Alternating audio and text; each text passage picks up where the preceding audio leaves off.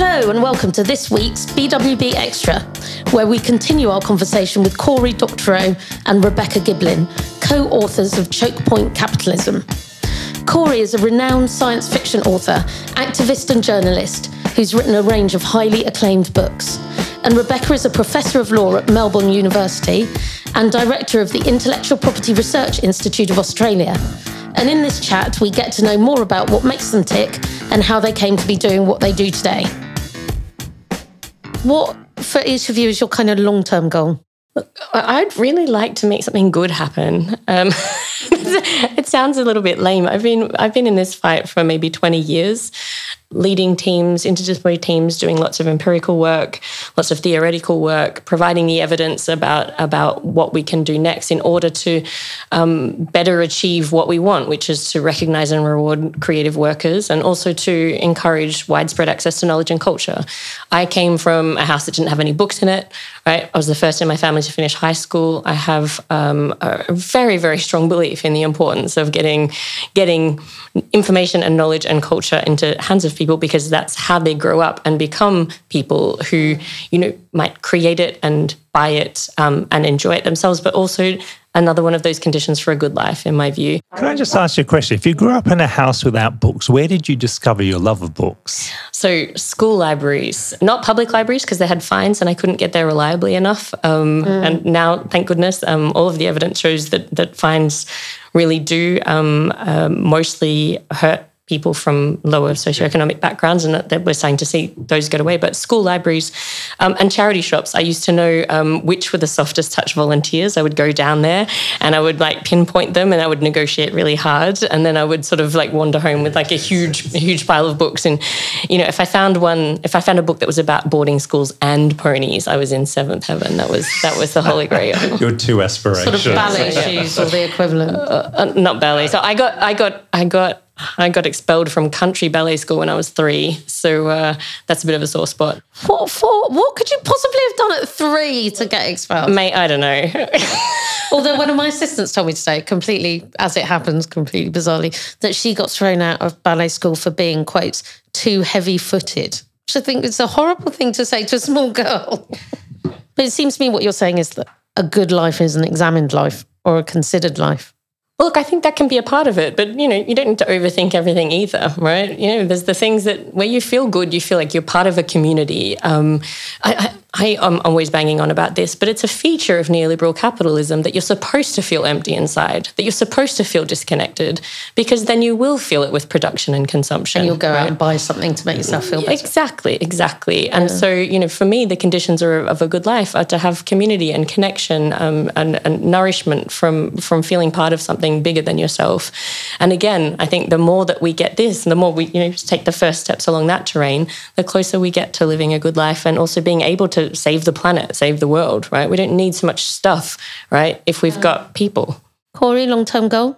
I grew up nurtured by a lot of people who came before me, sometimes very directly. I had a mentor, Judith Merrill, who was a great science fiction writer and editor and critic, who moved to Toronto after the Chicago police riots in 1968, went into voluntary exile with her kids and opened the largest science fiction reference library in the world with her personal collection that then grew to be part of the Toronto Public Library system. She was the writer in residence at this library, and when I was starting about the age of 9, she would let me ride the subway down and hand her stories to critique this towering figure in the field. Sometimes it was less direct, it was people who had established institutions or who had built places that meant a lot to me, people who'd written books that meant a lot to me, and so on. And of course, the family that nurtured me. I have a very good family. And I feel like there is an affirmative debt to pay that forward, right? When you come into it. There are so many books I want to write because there are so many people who I want to read those books. And there are so many relationships I want to nurture and a child I want to bring up and to be a happy and well-adjusted person, a wife that I want to be a good husband to, and so on. I want to continue the political struggles that inspired me and to go on to help the next generation carry on that mission that the people who came before me convinced me that I should be a part of. I want to carry the torch. What are you both most excited about for your businesses? It sort of feels very weird for me to think about being in business because, I'm an academic, but I did business. Accidentally start a publishing house last year as well with 161 books as part of an experiment. These were out-of-print books that included sort of half a dozen winners of our, the Miles Franklin Award, our foremost literary award in Australia, and many other incredible award winners, women writers, First Nations writers, really important First Nations histories. I do have a little bit of an entrepreneurial streak, but the most important thing for me is I feel like I have such a blessed life. I feel extremely fortunate. I had a lot of educational opportunities despite coming from a less privileged background that are not there as much anymore as we feel the ladder being drawn up. I feel the ladder being drawn up. It's always ever harder to get an academic job, to find an entry in, particularly if you are one of those first-gen kids that doesn't really know how things work. So it's really important to me to kind of create other opportunities and pass on. It's a little bit similar to what Corey was talking about, to pass that on. That's now I'm in this position that I'm in. That's the most important thing. It's a slightly disappointing thing to hear because you always imagine that as time passes, the democratizing of further education and the ability for people from all sorts of backgrounds to go to university should be getting easier, and it just doesn't seem to be. Well, even if potentially it's easier to go to university for an undergraduate degree, and I'm not agreeing that it is because it does get more expensive. Certainly not in the UK because you have to fricking pay for it. Yeah. It's the same in Australia. Yeah, very, very expensive and so on. But then even then after that, if you do want to go on and do higher education and you want to enter the academic job market, the goalposts are just shifting all the time and making it more and more difficult. And in some fields now you see people who've been working, they've done everything they've done. They've got their excellent first degree, they've got a master's, they did their PhD, and then they work in really precarious, underpaid, highly stressful conditions for a decade or more in order to get that entry-level position. This is bullshit. And tenure is very hard to get, right? Yeah, that's a whole nother thing. But it's still a lot easier to become a law professor in Australia than in the United States. So I guess that's something. Does it give you the scope to pursue your entrepreneurial activities? Authoring. Absolutely. My law school, I work at Melbourne Law School, which is an incredible place, really supportive and nurturing, and they accept all of the strange things that I do. And in fact, during COVID, when we were setting up this publishing house, and there are research components, so if anyone's interested, have a look at untapped.org.au. That's the Australian Literary Heritage Project. They let me sort of take over most of the admin staff at the law school to work as editorial assistants because I said we're really crunched and I'm not sure we're going to be able to launch on time. And it's just all hands on deck. So it's a wonderful place. They maybe didn't really understand it when I wrote this book with Corey. It's not the book that they expected me to write, but they've been incredibly supportive as well. So I really love working there, and it's wonderful to have found a place where I can be me and do all of the weird and wonderful things that sort of pop into mind that I know will pay off eventually, but it might not be a very clear case when I sort of announce it at the start that I'm going to do that. Yeah, so I feel very lucky there too. And Corey, is it the 7 books? No, I think that what I'm excited about now is a kind of nascent stirring of a coalition among people who are on the wrong side of corporate power, who may have thought that historically that they were fighting about the environment or about labor conditions or about monopoly, but that really that they're all fighting the same underlying problem. My colleague James Boyle, who's a Scottish law professor, lives in the United States, teaches at Duke University. He has this analogy to the term ecology. And he says that before the term ecology came into widespread use, it wasn't really clear that people who cared about what we would today call ecology cared about the same thing. If you're fighting about owls and preserving an endangered species, and I'm fighting about the ozone layer, are we really on the same side? Like, is the gaseous composition of the upper atmosphere somehow connected to charismatic nocturnal avians? The term ecology turns 1,000 issues into a single movement. And today, all of the beer is made by 2 companies, and all the shipping is handled by 3 cartels. And there's 1 professional wrestling league, and there's 1 professional cheerleading league, and it is a dumpster fire of sexual abuse. Feels like it's 1 too many, but anyway. Well, the problem is that when there's only 1, people sign up for it even if it looks bad. And then their kids are subjected to the most eye-watering, hair-curling, awful abuse. There's 2 companies that make the most of the athletic shoes. is one company that makes all the eyeglasses.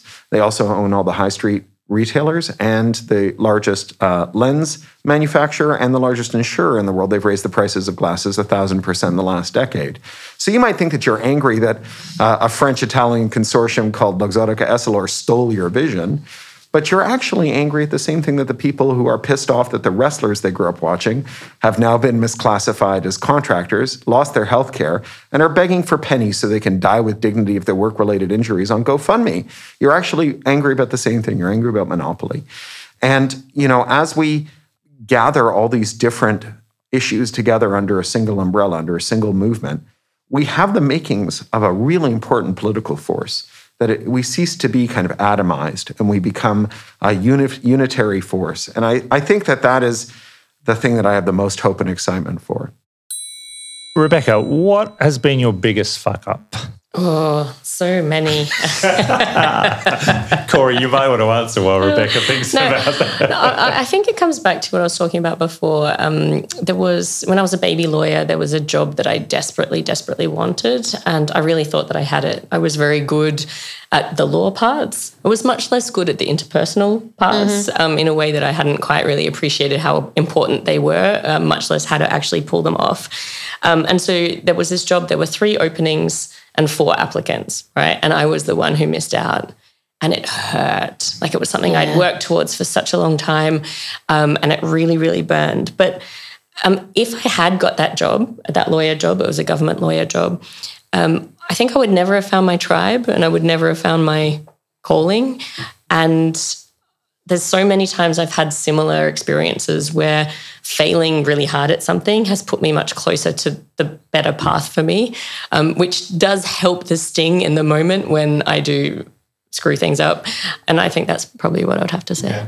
I've had lots of failures that weren't fuck-ups, right? Where I took on an impossible cause and it turned out to be impossible, but it was a fight that was too important not to take on. I've had lots of those and they haunt me, but I wouldn't call them fuck-ups.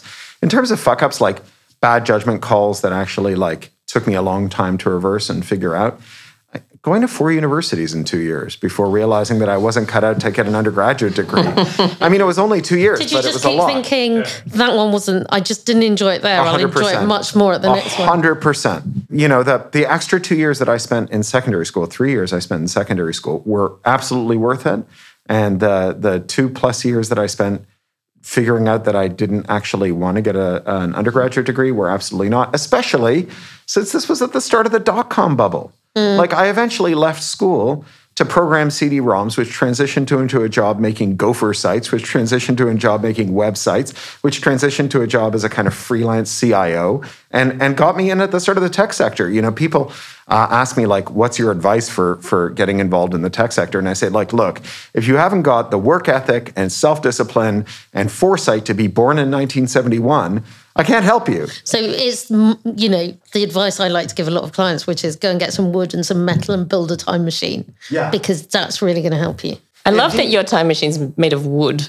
Yeah, of course it is. Wood and metal and some milk tops. I think really what Pippa's thinking is a Viking ship. I assumed that it was a blue police box. I didn't use that.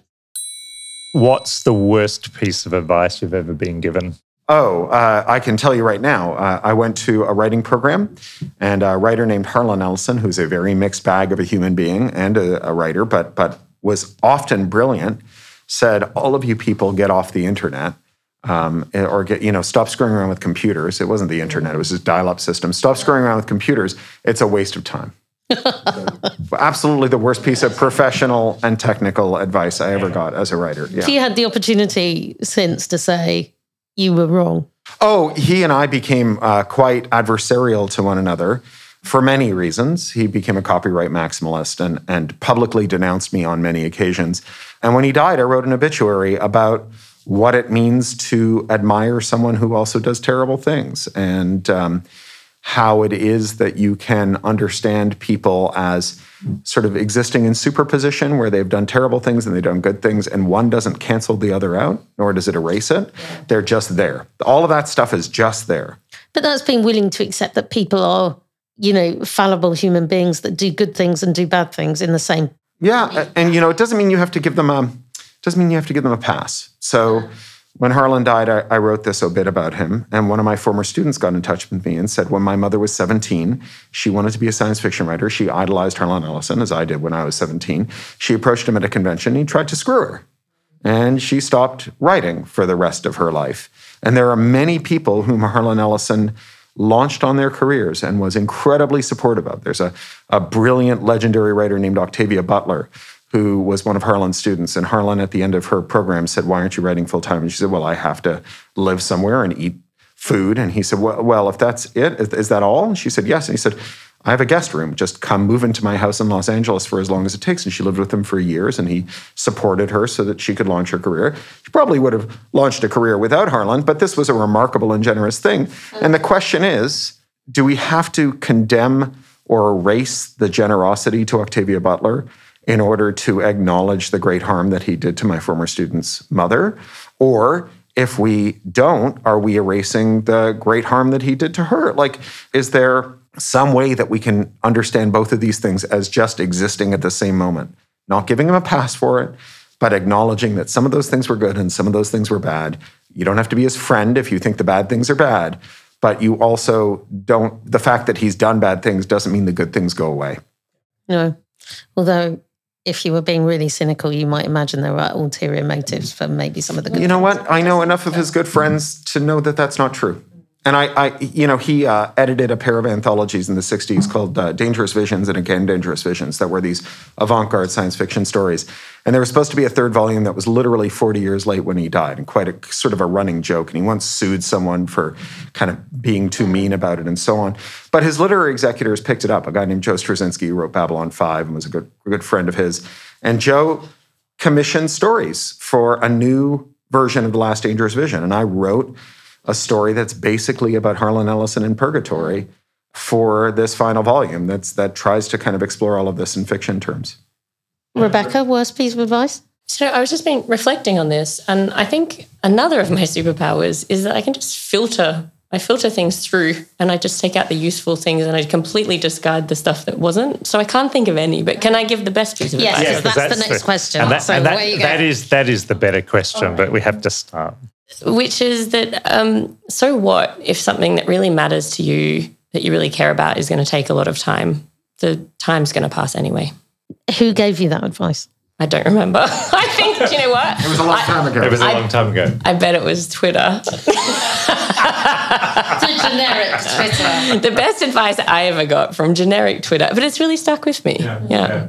Corey? It was to write every day. So when I was a baby writer, I often heard that advice. It was frequently repeated. And I assumed it was purely aspirational, like eat 5 helpings of vegetables and do an hour of cardio every day, like what you would do if you had a staff. You would write every day. And when I actually started doing it, which was hard, right? It required a certain mental shift. I had to realize that although there were days where I felt like I was writing badly and days when I felt like I was writing well, and although after the fact there was work that was very good and work that needed to be redone, that these weren't in any way related. That how I felt about my work was far more connected to things like my blood sugar and how much sleep I'd had and whether I was fighting with my girlfriend than it did with the objective quality of the work.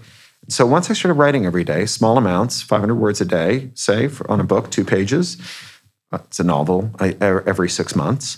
Once I started doing that, I realized that habits are things you get for free, that if you write every day, you can write every day. And that, it doesn't matter if you feel good about it or bad about it. If you just do it, you will eventually feel very good about it.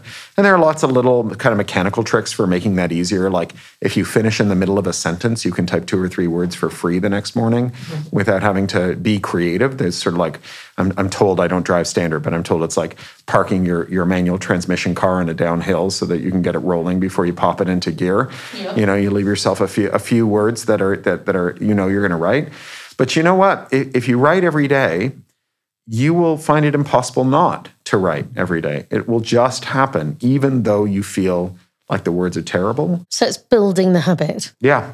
Yeah, I mean, I've got a very good friend who quit his very well-paying job to become an author, and it kind of, all of his friends were sort of slightly cynical, and he said, I'm just going to write every day, I'm going to treat it like a job, and he's about to publish his 8th novel. Yeah. Surgeons have days where they don't feel like doing surgery, but they don't get surgeon's block. Yeah. And bin men have days when they don't feel like picking up your rubbish, but they don't get binman's block. I have days when I don't want to draft articles of association, but I still draft them. There you go. Probably have to revise them the next day, though. And now, a quick word from our sponsor. Uri Clark got its start back in 1935, and while the world has changed a bit, it's more than just survived. From complying with the FCA and all things financy, they can also speak fluently in the language of legalese. Uri Clark was born and raised right here in the UK, and now for 20 years they've been helping others get set up and on their way. Uri Clark's doors always open and happy to provide straight talking financial and legal advice since 1935. Big shout out to Sean Veer Singh for a stellar jingle. You can find him at Sean Veer Singh Music on Instagram. And at this point, let me quickly remind you to give us a nice review, please, on Apple Podcast, or follow us on Spotify so you'll never miss an episode. Now back to the chat. Recommendations on what to read, watch, or listen to. I'm not sure if our listeners have read Douglas Rushkoff's Throwing Rocks at the Google Bus, which the title's a bit misleading, I think, but it's a terrific book. And he talks about how corporations were invented and what the purpose of them was, which is to extract. It is to extract wealth from producers and into the hands of capital. So really recommend that if people are interested in any of this stuff that we're talking about as well. His new one's good too, Survival of the Richest, about billionaire preppers and the bunkers they're building. Yeah, in order to control the mercenaries that they're going to require to survive in the world that they have set out to destroy. What do billionaires put in their bunkers? It feels like the start of a joke. Explosive discipline collars for their ex-special forces bodyguards, so they can blow their heads off if they try to turn on them and take the food. Hang on, that's a really dark dystopian idea of the future. Man. This is where Doug's book starts, is he goes to a retreat for rich people where he thinks they're going to ask him questions as a quote-unquote futurist, and all they want to ask him is like, when the event happens and civilization collapses, and I'm in my luxury bunker. Where do I get the How do I stop the mercenaries? No, you take the explosive collar with you. How do I stop the mercenaries from killing me and taking my stuff? Because money's not going to be valuable anymore, and there won't be the rule of law. And we don't know what else is valuable and important, because that's how we measure everything by. But yeah, he thought he was giving a talk, but it was just him and 5 or 6 billionaires around a table. Asking him what to do. Weird day. I mean, he's got a nice formulation of it, which is that these people are obsessed with making enough money to outrun the world that they're destroying by making enough money. Right? He calls this the mindset. I have to make money. People are so depressing sometimes, aren't they? You know, you say that, and it's true, but I am someone who briefs for hope, even in hopeless times. And hope is not the idea that everything is good or that fatalistic kind of optimism that everything will be fine. It doesn't matter what we do. Hope, I think, is the idea that if you take some affirmative step to improve the world in some way, that you may find yourself having ascended a gradient towards a better world and attaining a new vantage point from which you can espy some other way to make some material benefit. And that just because you can't plot a course from A to Z doesn't mean that there isn't one. And in fact, if you spend all your time trying to figure out how you're going to get from here to there, by the time you're done, the terrain will have been rearranged so that you're going to have to start over again. And, you know, as a novelist, I can understand the difference between a novel and real life. In novels, there are neat paths from A to Z. In real life, it's a lot messier. Yeah, I'm also really hopeful. And I think one of the first things that we need to do on this path as we're mapping out the terrain, like how do we get to the lives we want to live? I think humans are really bad at noticing what feels good and what are the conditions for a good life. We're so exhausted by the lives that we're living now and running around producing and consuming. It's only maybe a few times a year when we get away, maybe we go on a long walk or whatever, that we start to sort of feel connected and start to notice, oh, this feels better than what we normally do. I think the first step is we need to find more time and more energy to be able to notice what feels good and then start moving in the direction of that. If we can do that, then I think that the rest will follow. Yeah, it's about finding the time and then making sure you've got the energy to enjoy that time for a productive purpose. And that you can maintain that when you're back in civilization. Like I do these long walks, 5 or 6 days, sometimes just by myself, don't see another human, feel incredible at the end of it. But as soon as I get back to civilization and I pick up this black rectangle, a lot of that flies out the window very quickly. So we've got to find the conditions for a good life, and it does not involve email. Yeah. in terms of things to read, I have been enjoying beyond all measure an older series of fantasy novels, which are not my thing. I'm not much of a fantasy reader, by Naomi Novik, and it's the Temeraire books. Oh, you finally got to those. Oh They're my beautiful. God, they're so brilliant. And they are Napoleonic Wars with dragons. But she is a superb writer. And as I say those words, I'm like, that is a book that I should never, ever want to read. I don't know, that sounds really appealing to me. Oh my God, it's absolutely astounding. So it's Temeraire as in the fighting Temeraire. As in the fighting Temeraire, yeah. So there's 9 of them. I'm halfway through. They are beyond brilliant. And I have to say, I mean, I don't know if Naomi is going to listen to this. She's an old friend.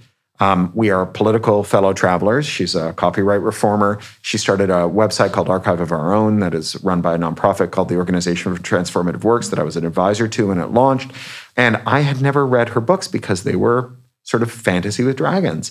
And I liked her so much, I didn't want to not like her books because it's awkward. And I've read this and I'm like, she is a fucking genius. Oh my God, these books are good. So now I'm going to read her whole oeuvre, which is great. I remember read it as well. It's maybe my favorite. Everyone's like all of it just seems great. So I once ran into Werner Vinge's science fiction writer at a Summer Institute, a conference, and I said, "What are you doing these days?" And he said, "I've just discovered Terry Pratchett." And I'm like, "Oh, really?" And he said, "Can't get better." Yeah, and he's like, "This is like being 11, not because of the quality of the work or whatever, but because when you're 11, there are whole series of books you've never read. And you read the first one and you can spend the whole summer reading these books," which is what he was doing. And I feel that way with Temeraire and with Novik. So the book that I mentioned was Laura Jean McKay, The Animals in That Country. If you're ready for a book where it's about a pandemic, but it makes the animals and insects all be able to talk. But the other one I want to give a plug to is actually in the Untapped collection. It's one of the books that we brought back out. It's by an Australian author called Peter Goldsworthy, Honk If You Are Jesus. That is one of ours. And it is incredibly subversive if you want to think about what could happen if people tried to clone Jesus. It's deliciously fun. Yeah. And I have a music recommendation, which is the Talking Heads 5.1. I knew it was going to be Talking Heads. No, but it's a rarity, the Talking Heads 5.1 loud mix. So down mix, rather. So there were the loudness wars in music production in the heyday of radio in the 80s and 90s. And engineers really pushed the sound up to a point where you lost a lot of the nuance. The individual isolated tracks came out on the mini disc, and a Talking Heads superfan took all of these off the mini disc and remastered the entire oeuvre. Every studio album by Talking Heads and the 2 live albums, the name of the band is Talking Heads and Stop Making Sense. And they are just kicking around as a giant file on the internet. So if you just search for Talking Heads 5.1 downmix, you will find this just amazingly great mix of the Talking Heads studio albums. What advice would you give your younger self? It gets better. It gets better. Keep going and it gets better. Take better care of your physical body. You only ever find that out when it's too late. Yeah, you are not an inconvenient meat suit for piloting around your very important brain.